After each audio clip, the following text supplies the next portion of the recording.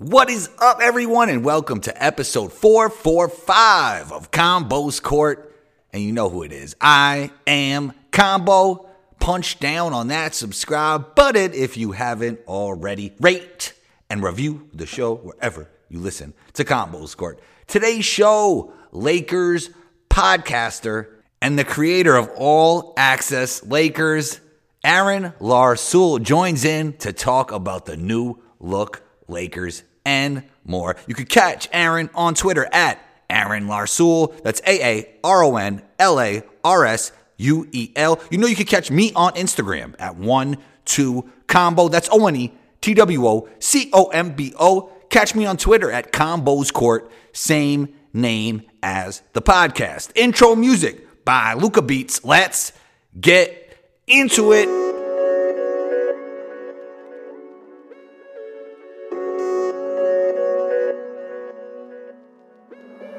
Luca, don't do it to him.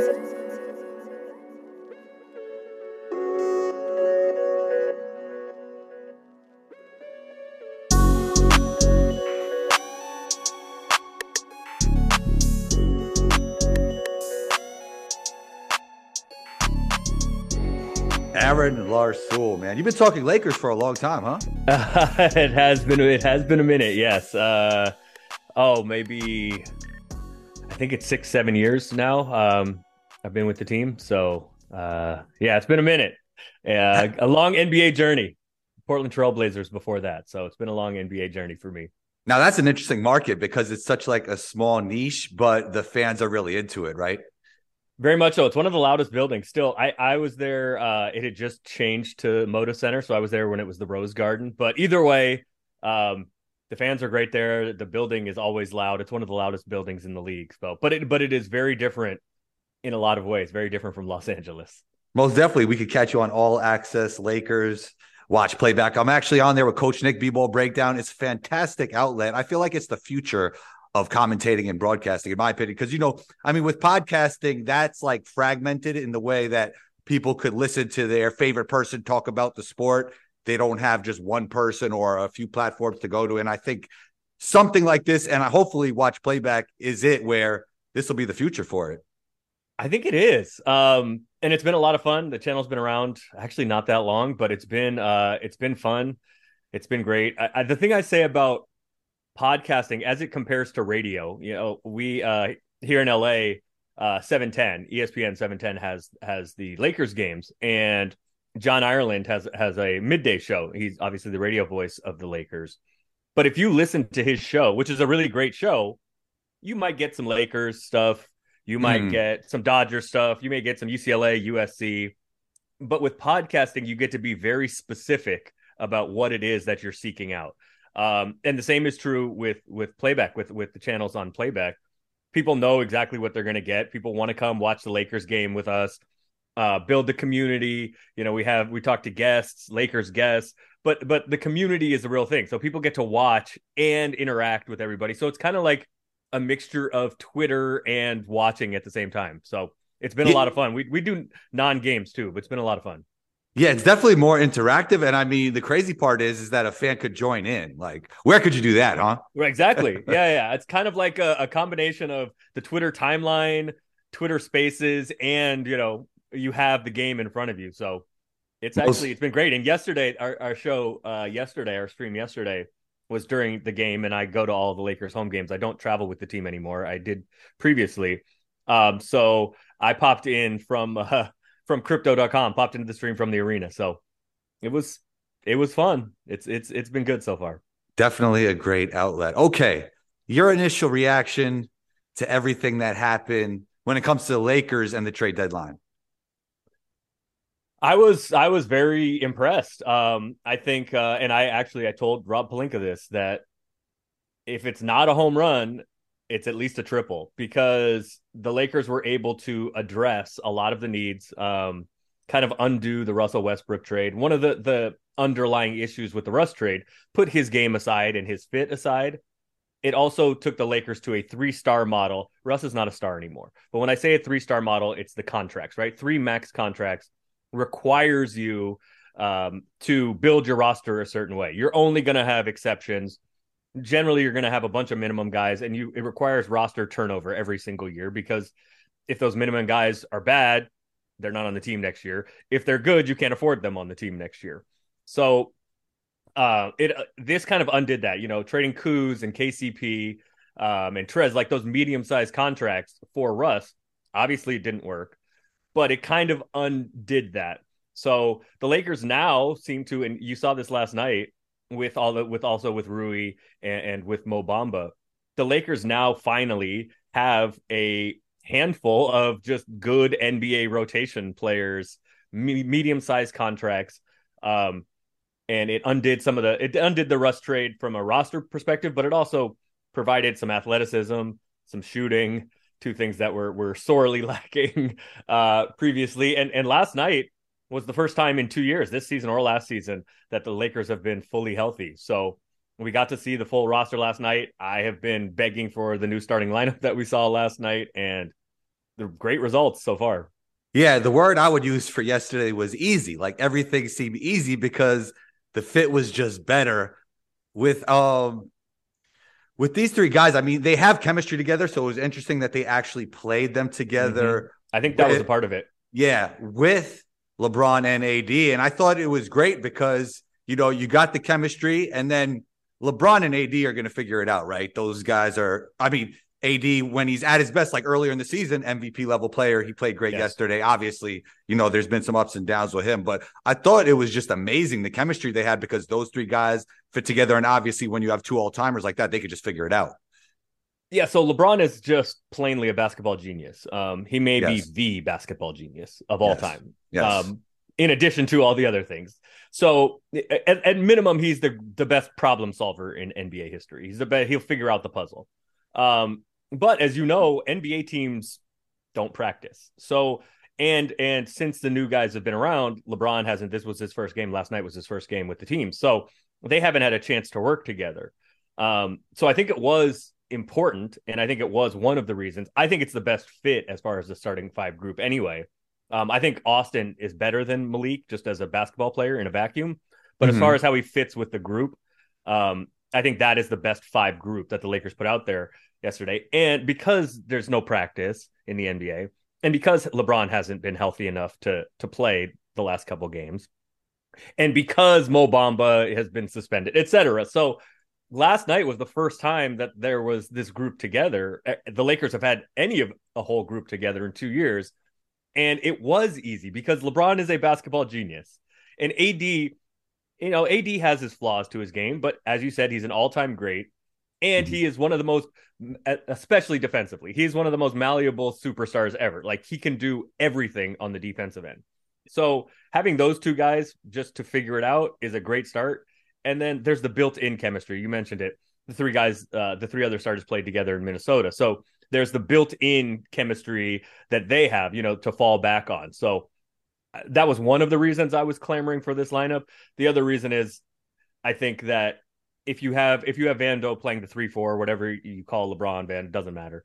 I think that too needs to be somebody that can shoot it, because if it's Austin or when it was Dennis, I think there is still a lack of shooting, and Beasley hasn't shot it well as a Laker until last night, but he is still a 5-alarm fire anytime he touches the ball at the 3-point line, and that's going to move defenses. So I think the space that he and D'Lo, their shooting, can provide for AD and LeBron is going to be a welcome change from those two having to beat their head against the wall, getting in the paint 20 times a night. So, I mean, the opinions on D'Angelo are very polarizing. Yes. But I would say that, and I like his game. I mean, I thought he was great with Brooklyn. There was a reason why the Warriors signed up to get him, even though it didn't work out there. But no, it did. It worked out perfectly. Oh, okay. That was exactly what the Warriors were hoping. That was their point. That is true. Fair enough. But I would say this is the archetype of player that the Lakers needed, right? Absolutely. Yeah. Somebody that can take some of the ball handling pressure off of LeBron, but also has function as a spot up shooter, because LeBron in year 20 at age 38, he still is the best decision maker in NBA history, right? And so when moments matter, I want him making all of those decisions with the ball in his hand. But he's physically not capable of doing that for 39 minutes, 38 minutes, 36 minutes a night anymore, and giving you a defensive effort that you hope. Right? He just like he's an alien, but he just can't do it that anymore. So having somebody that can take some of that pressure off handling the ball, but also can be out there and play off of LeBron you're right. It's precisely what the doctor ordered. And why Russ was never going to fit was why even a couple years ago with Dennis, his first time here, I don't like in a salary cap league where you have limited resources. I don't like allotting those resources to a place where somebody is not going to do what they do, or you can't get value from them when the games matter most, right? I don't want Russ handling the ball in the playoffs. I don't want Dennis handling the ball in the playoffs. I want LeBron doing all of that. So Dennis as a minimum guy, great. But when you're allocating resources to something and the one thing those guys do is something I don't want them doing when games matter because I want LeBron doing it anyway, you're right. Like D'Lo is the archetype of player that works next to LeBron, right? He's not as good as Kyrie, but it's similar to Kyrie. Somebody who's good off the bounce, can create on themselves and let LeBron stand in the corner and rest, but also can stand in the corner himself when LeBron's creating havoc and will make jump shots. So LeBron is now the all-time leading scorer ever, and part of that reason is because of the evolution of his scoring, right? His ability to change his shot profile. I actually noticed in yesterday's game that he was cutting through space more. Maybe not as many threes. I didn't look at the stats. I watched most of the game. No, I think at halftime he didn't shoot much at all. I mean, at halftime, I think he was like 2 of 4 from the field. So here's my question to you. Do you see it? Obviously, LeBron will not change into a role player. I'm not saying that in any way, shape, or form, but do you think his shot profile with more improved shooters around him might change a little bit? Yeah, because he is not going to have to. He got in a bad habit earlier in the year of forcing a bunch of threes, and he's turned himself into an okay, competent three-point shooter. But the shot diet this year was bad, and the numbers reflected that. And I think that had a lot to do with the Lakers' crunch time and clutch time struggles offensively. Was LeBron was just settling for too many threes. One, because it was a better option than the other guys. Two, because he was having to carry so much, he was tired. And it takes at the end of games, and it takes a lot more to put your head down and go to the rim over and over and over against a bunch of guys that are standing in there because nobody's worried about anybody else on the perimeter. So I think this is going to allow LeBron to, like, more similar to his peak Miami days, where you're going to see his field goal percentage rise a lot because he's only going to have to take the good shots, the ones that he's making where he's shooting, whatever. Maybe not Jokic numbers this year, but like he's up there, shooting high 50s, low 60s from the field because all of his stuff is going to be easy. It's going to be by the basket. It's going to be, his turnovers, shoulder fade away, from 12 feet and in. He'll still take threes, but he's going to be taking the easier threes. I think this will allow him to cut the difficult threes out of his diet. You mentioned Miami, and I just think he'll be able to cut through space more often, right? With Russell there, players that will be able to find him. Yeah, I mean, and that's one of the things, like, there was always this hope that Russ and LeBron could create a two-man game, screening for each other. Russ would never do it. He just simply would not. And it worked when he did. And so this allows LeBron to play off the ball more. And LeBron is, again, like, there is nothing he can't do. So he is an excellent cutter. He just hasn't had the opportunity to show that much. I mean, he did last night a ton. Austin found him. Dennis found him. D'Lo found him. He's going to be able to do that a ton just because the roster is better and there is more offensive talent. And you could see it yesterday. He was able to defer and still have some confidence that the offense was not going to fall apart. So there are some veterans looking for teams. You can't make trades anymore, but you could still pick up players. Yes. Who do you feel the Lakers should be looking to pick up at this point? So I think, I mean, there's, I got to be careful about mentioning specific names, but there are guys out there that are on the buyout market and rumored to be bought out, but haven't been bought out yet. I think the question is now with the roster construction as it is, where do those minutes come from? Yeah. And for forever, Lakers fans have been clamoring for, can we just get we need some, everybody, there's 12 guards, right? And there's nobody that can actually play that's over, we've got a bunch of guys that are 6'1", 6'1", 6'1", 6'2", 6'4". Austin Reeves played center in the Christmas game, and he's 6'5", barely, maybe. So people have been clamoring for, why don't we just have those 6'7", 6'8", 6'9" kind of athlete guys? But now that's not the case anymore, right? The list was LeBron James, and that's it previously. But now it's LeBron and Rui and Vando, right? And Beasley's not quite that hype, but and now Damian Jones wasn't playing. Thomas Bryant was such a disaster defensively that he was still a rotation guy, but not getting minutes. And was still upset about his role, right? Yeah, which was funny, and complained about it and did ask for a trade, and then got traded to some place where he's going to play less, which is interesting. True. Because you cannot play him and Joker together. So if he's going to get if he gets all the non-Joker minutes, that's 14 minutes a night. Yeah, I guess if Jokic isn't playing, like he's load managing or something, he'll get some minutes there. But he was playing. He was playing 30 minutes a night when AD wasn't there. Right. Congrats. Yeah.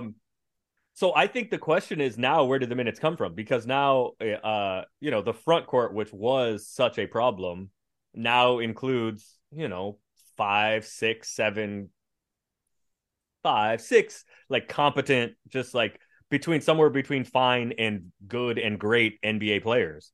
So if you bring somebody in, like maybe a stretch big, maybe there's minutes for that, could play next to AD some, but Mo Bamba, the best part of his offensive game is, his ability to stretch a little bit. He's another one like D'Angelo. Obviously, hasn't proven anything like D'Angelo has in this league, but he's also younger. He's the archetype of player that the Lakers needed. Yeah, I mean, he's not nowhere as good, but, the thought was if you're going to have a center that can play next to AD, and I'm of the opinion AD is a full-time center, it's got to be somebody that could space the floor. Yes. That was the idea with Marc Gasol a couple years ago when he was a Laker. Like, he can't play anymore, but that was the idea, right? So that's the thinking. So is that somebody that could possibly, not him specifically, but that archetype of player? Gasol was also a wizard from the top of the key, whipping passes around and would let LeBron move, as you said, cut. It didn't work, but I mean, he was okay. It didn't really work, but the archetype of player that if you're going to have a big that's going to play at all, they have to be able to play next to AD, because otherwise AD is just going to play center and it's not going to matter. You're not going to get any time. So if it's going to be a big, I think it needs to be somebody who can shoot it and play next to AD some. But there just isn't a lot of room anymore. I mean, look, you can never have too many wings. You can never have too many two-way wings. So those guys generally aren't bought out though. But yeah, I think it's a question of where the holes are where you can always upgrade talent, but those guys usually aren't bad guys. So the question is, where are the holes in the roster now? And that question has changed in the last, I don't know, what is it now? 6-7 days. So yeah. So now you have somewhat more of a sample size with Rui. How have you feel he has played so far? And I thought it was a great move because you're somewhat pleasing LeBron when, you get another big wing that could play, make shots, play defense, run the floor, athletic, but you're also building for the future as well. So I love the move when it happened, but what have you made of his play so far? He's been good. I've been impressed with his ability to grab and go a little bit. And he, as you mentioned, he is athletic. He does like to get out and run. LeBron prefers to play in the half court because he just wants to dissect everything. And he gives him chances to rest here and there. D'Lo's not a guy that's going to get out and run. And those are going to be the two guys that are going to handle the ball the most. But one thing Rui can do is help just a little bit with that, grab and go and push pace. So I've been impressed with his ability to do that. He hasn't shot it great. He's an okay shooter. He hasn't shot it great. The other thing I think he can be useful for is to get those non-system buckets. The Lakers ran more set plays yesterday than I can remember them ever running. Certainly this year under Ham. But those are going to get you system buckets. And there's the talent and IQ to do that this year. But in the playoffs, assuming the Lakers make the playoffs, when defenses have a chance to scout everything, you're not going to get those system buckets. The game's going to slow down.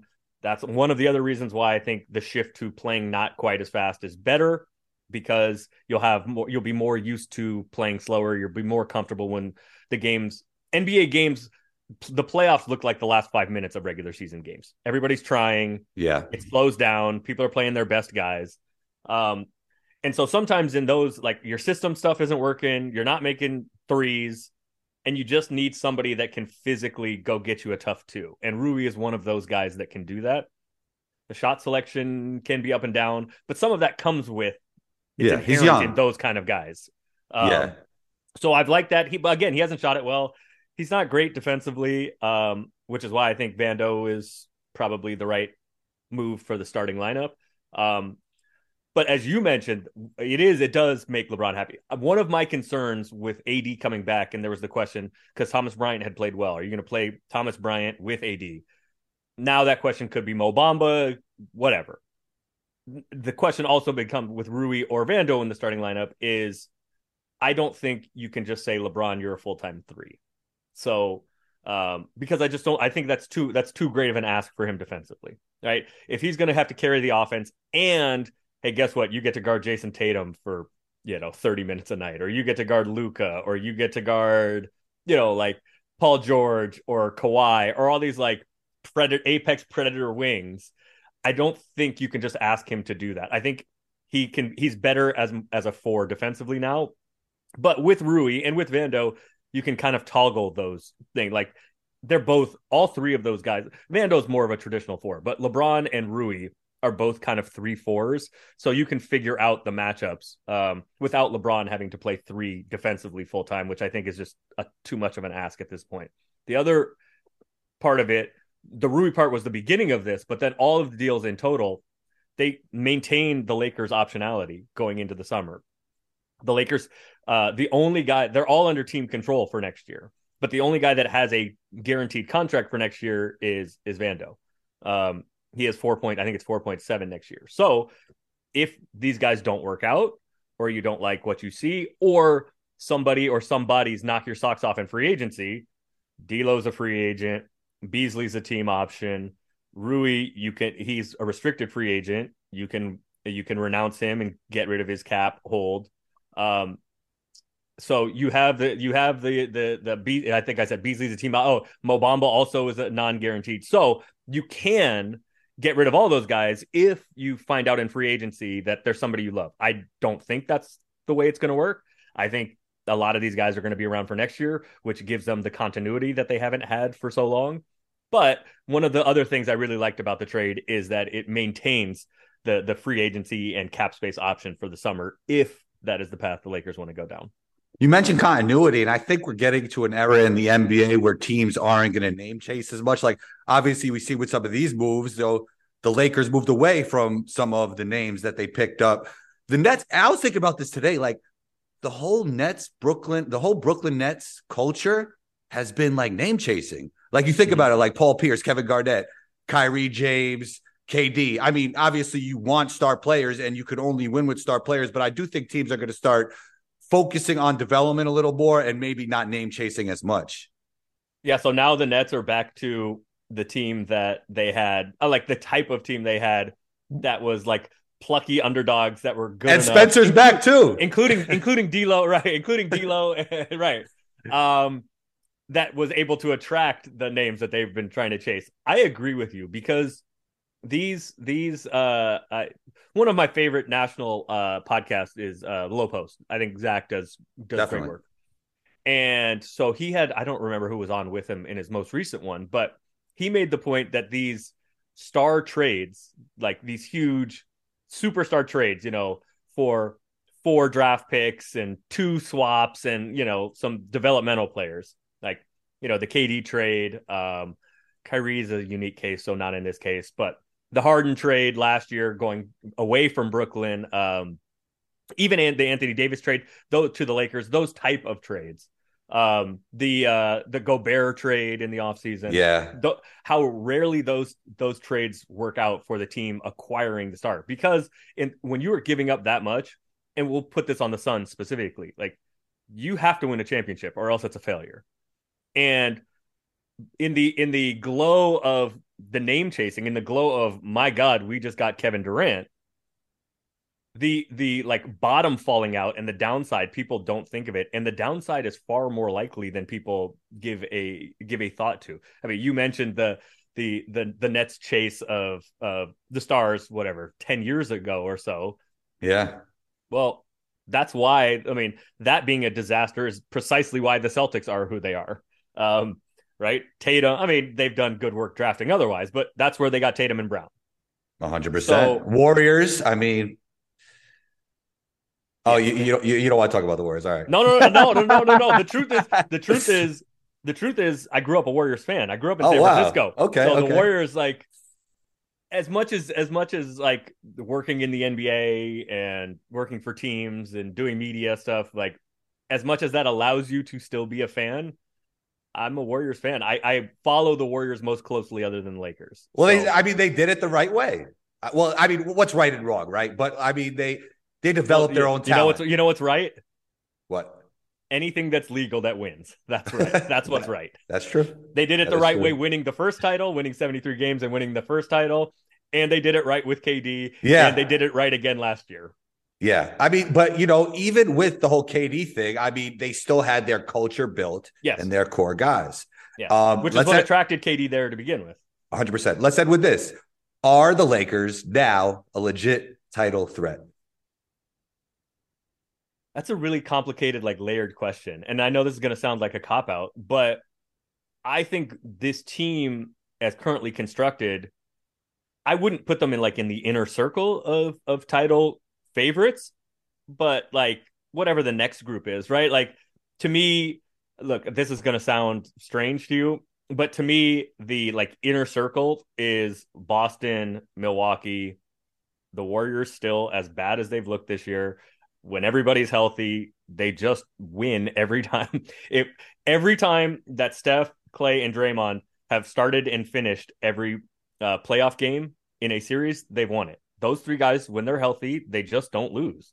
So it has looked ugly, but I put them in that conversation. To me, the Warriors are like predicting LeBron's downfall. Like at some point, LeBron's not going to be LeBron anymore, and Father Time is going to catch up.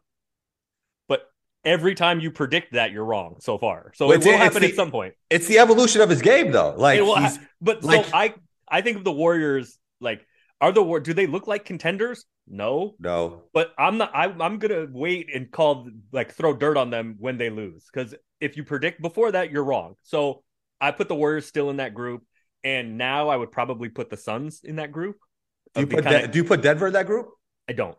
And Okay. the reason why I think Denver's the best team in the West, but I think they have too many matchup problems Defensively, in the playoffs. Like they won't beat the Warriors in a series. If somebody else beats the Warriors, like sure, I think Denver could win the West, and maybe I wouldn't favor them over the Celtics or the Bucks, but I think Denver could win the West if somebody else beats the Warriors for them. They're just not beating the Warriors. With Jokic as the anchor of your defense, you can only play one way. You can only play drop coverage, and that will not work against Steph and Clay and Jordan Poole. It just won't. You just can't guard. It just won't work.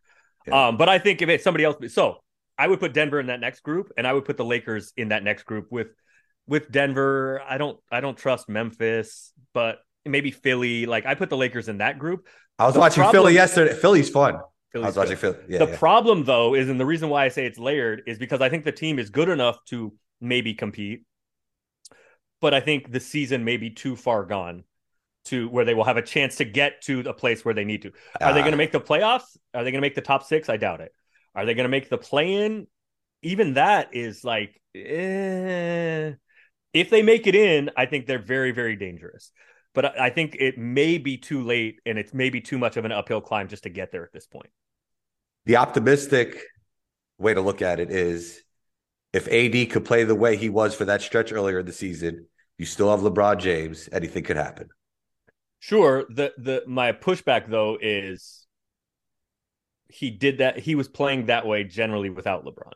And so maybe there's something, and the two of them are great together, but there may be something we could, just because we haven't seen it yet. Can we see it? Sure. But there's no evidence that you can get both of them playing at that MVP, top however many player in the world at the same time. We haven't seen it. Well, I mean, in the bubble, maybe. Yep. Since then, we haven't seen it. So, and frankly, like both of them have had trouble to varying degrees staying on the floor. So, you're right. Like, AD and LeBron is a pretty damn good starting place for any series. And now, especially with competent role players, like, yes. I think the Lakers have more than a puncher's chance, but a puncher's chance is in any one series. Yeah, like having a puncher's chance in 4 series, winning 4 series, Right. that's a different ask. And again, like it's going to be a tough hill to climb just to get a chance. So, but if healthy, nobody wants to play him in the playoffs. I promise you that. Yeah. Yeah. There's so much probably overreaction. Well, it's warranted because there's not that much left in the season, but I'm sure the conversation changes after every win and every loss, right? Like, yeah, because every win is basically a must win. yeah, exactly. Exactly. Aaron, great stuff, man. You're always welcome back. Thanks for talking Laker basketball with us. Talk soon, man. Really appreciate you. Where can we find you? So at Aaron Larsuel on Twitter and Instagram, AARONLARSUEL. I got very creative with it and just made everything my name. And then playback.tv/All Access Lakers to join in the room, and All Access Lakers. We have our own Twitter, so any of those places, come and hang out. Great stuff. You're always welcome back on the show. Talk soon. Anytime. You know how to find me. Yes, sir. There it is. Another episode of Combos Court is in the books. Big shouts to Aaron for joining in. We appreciate you. Combo Nation, don't forget to rate, review, and if you haven't already, punch down on that subscribe button. Be on the lookout for episode 446. Combo out.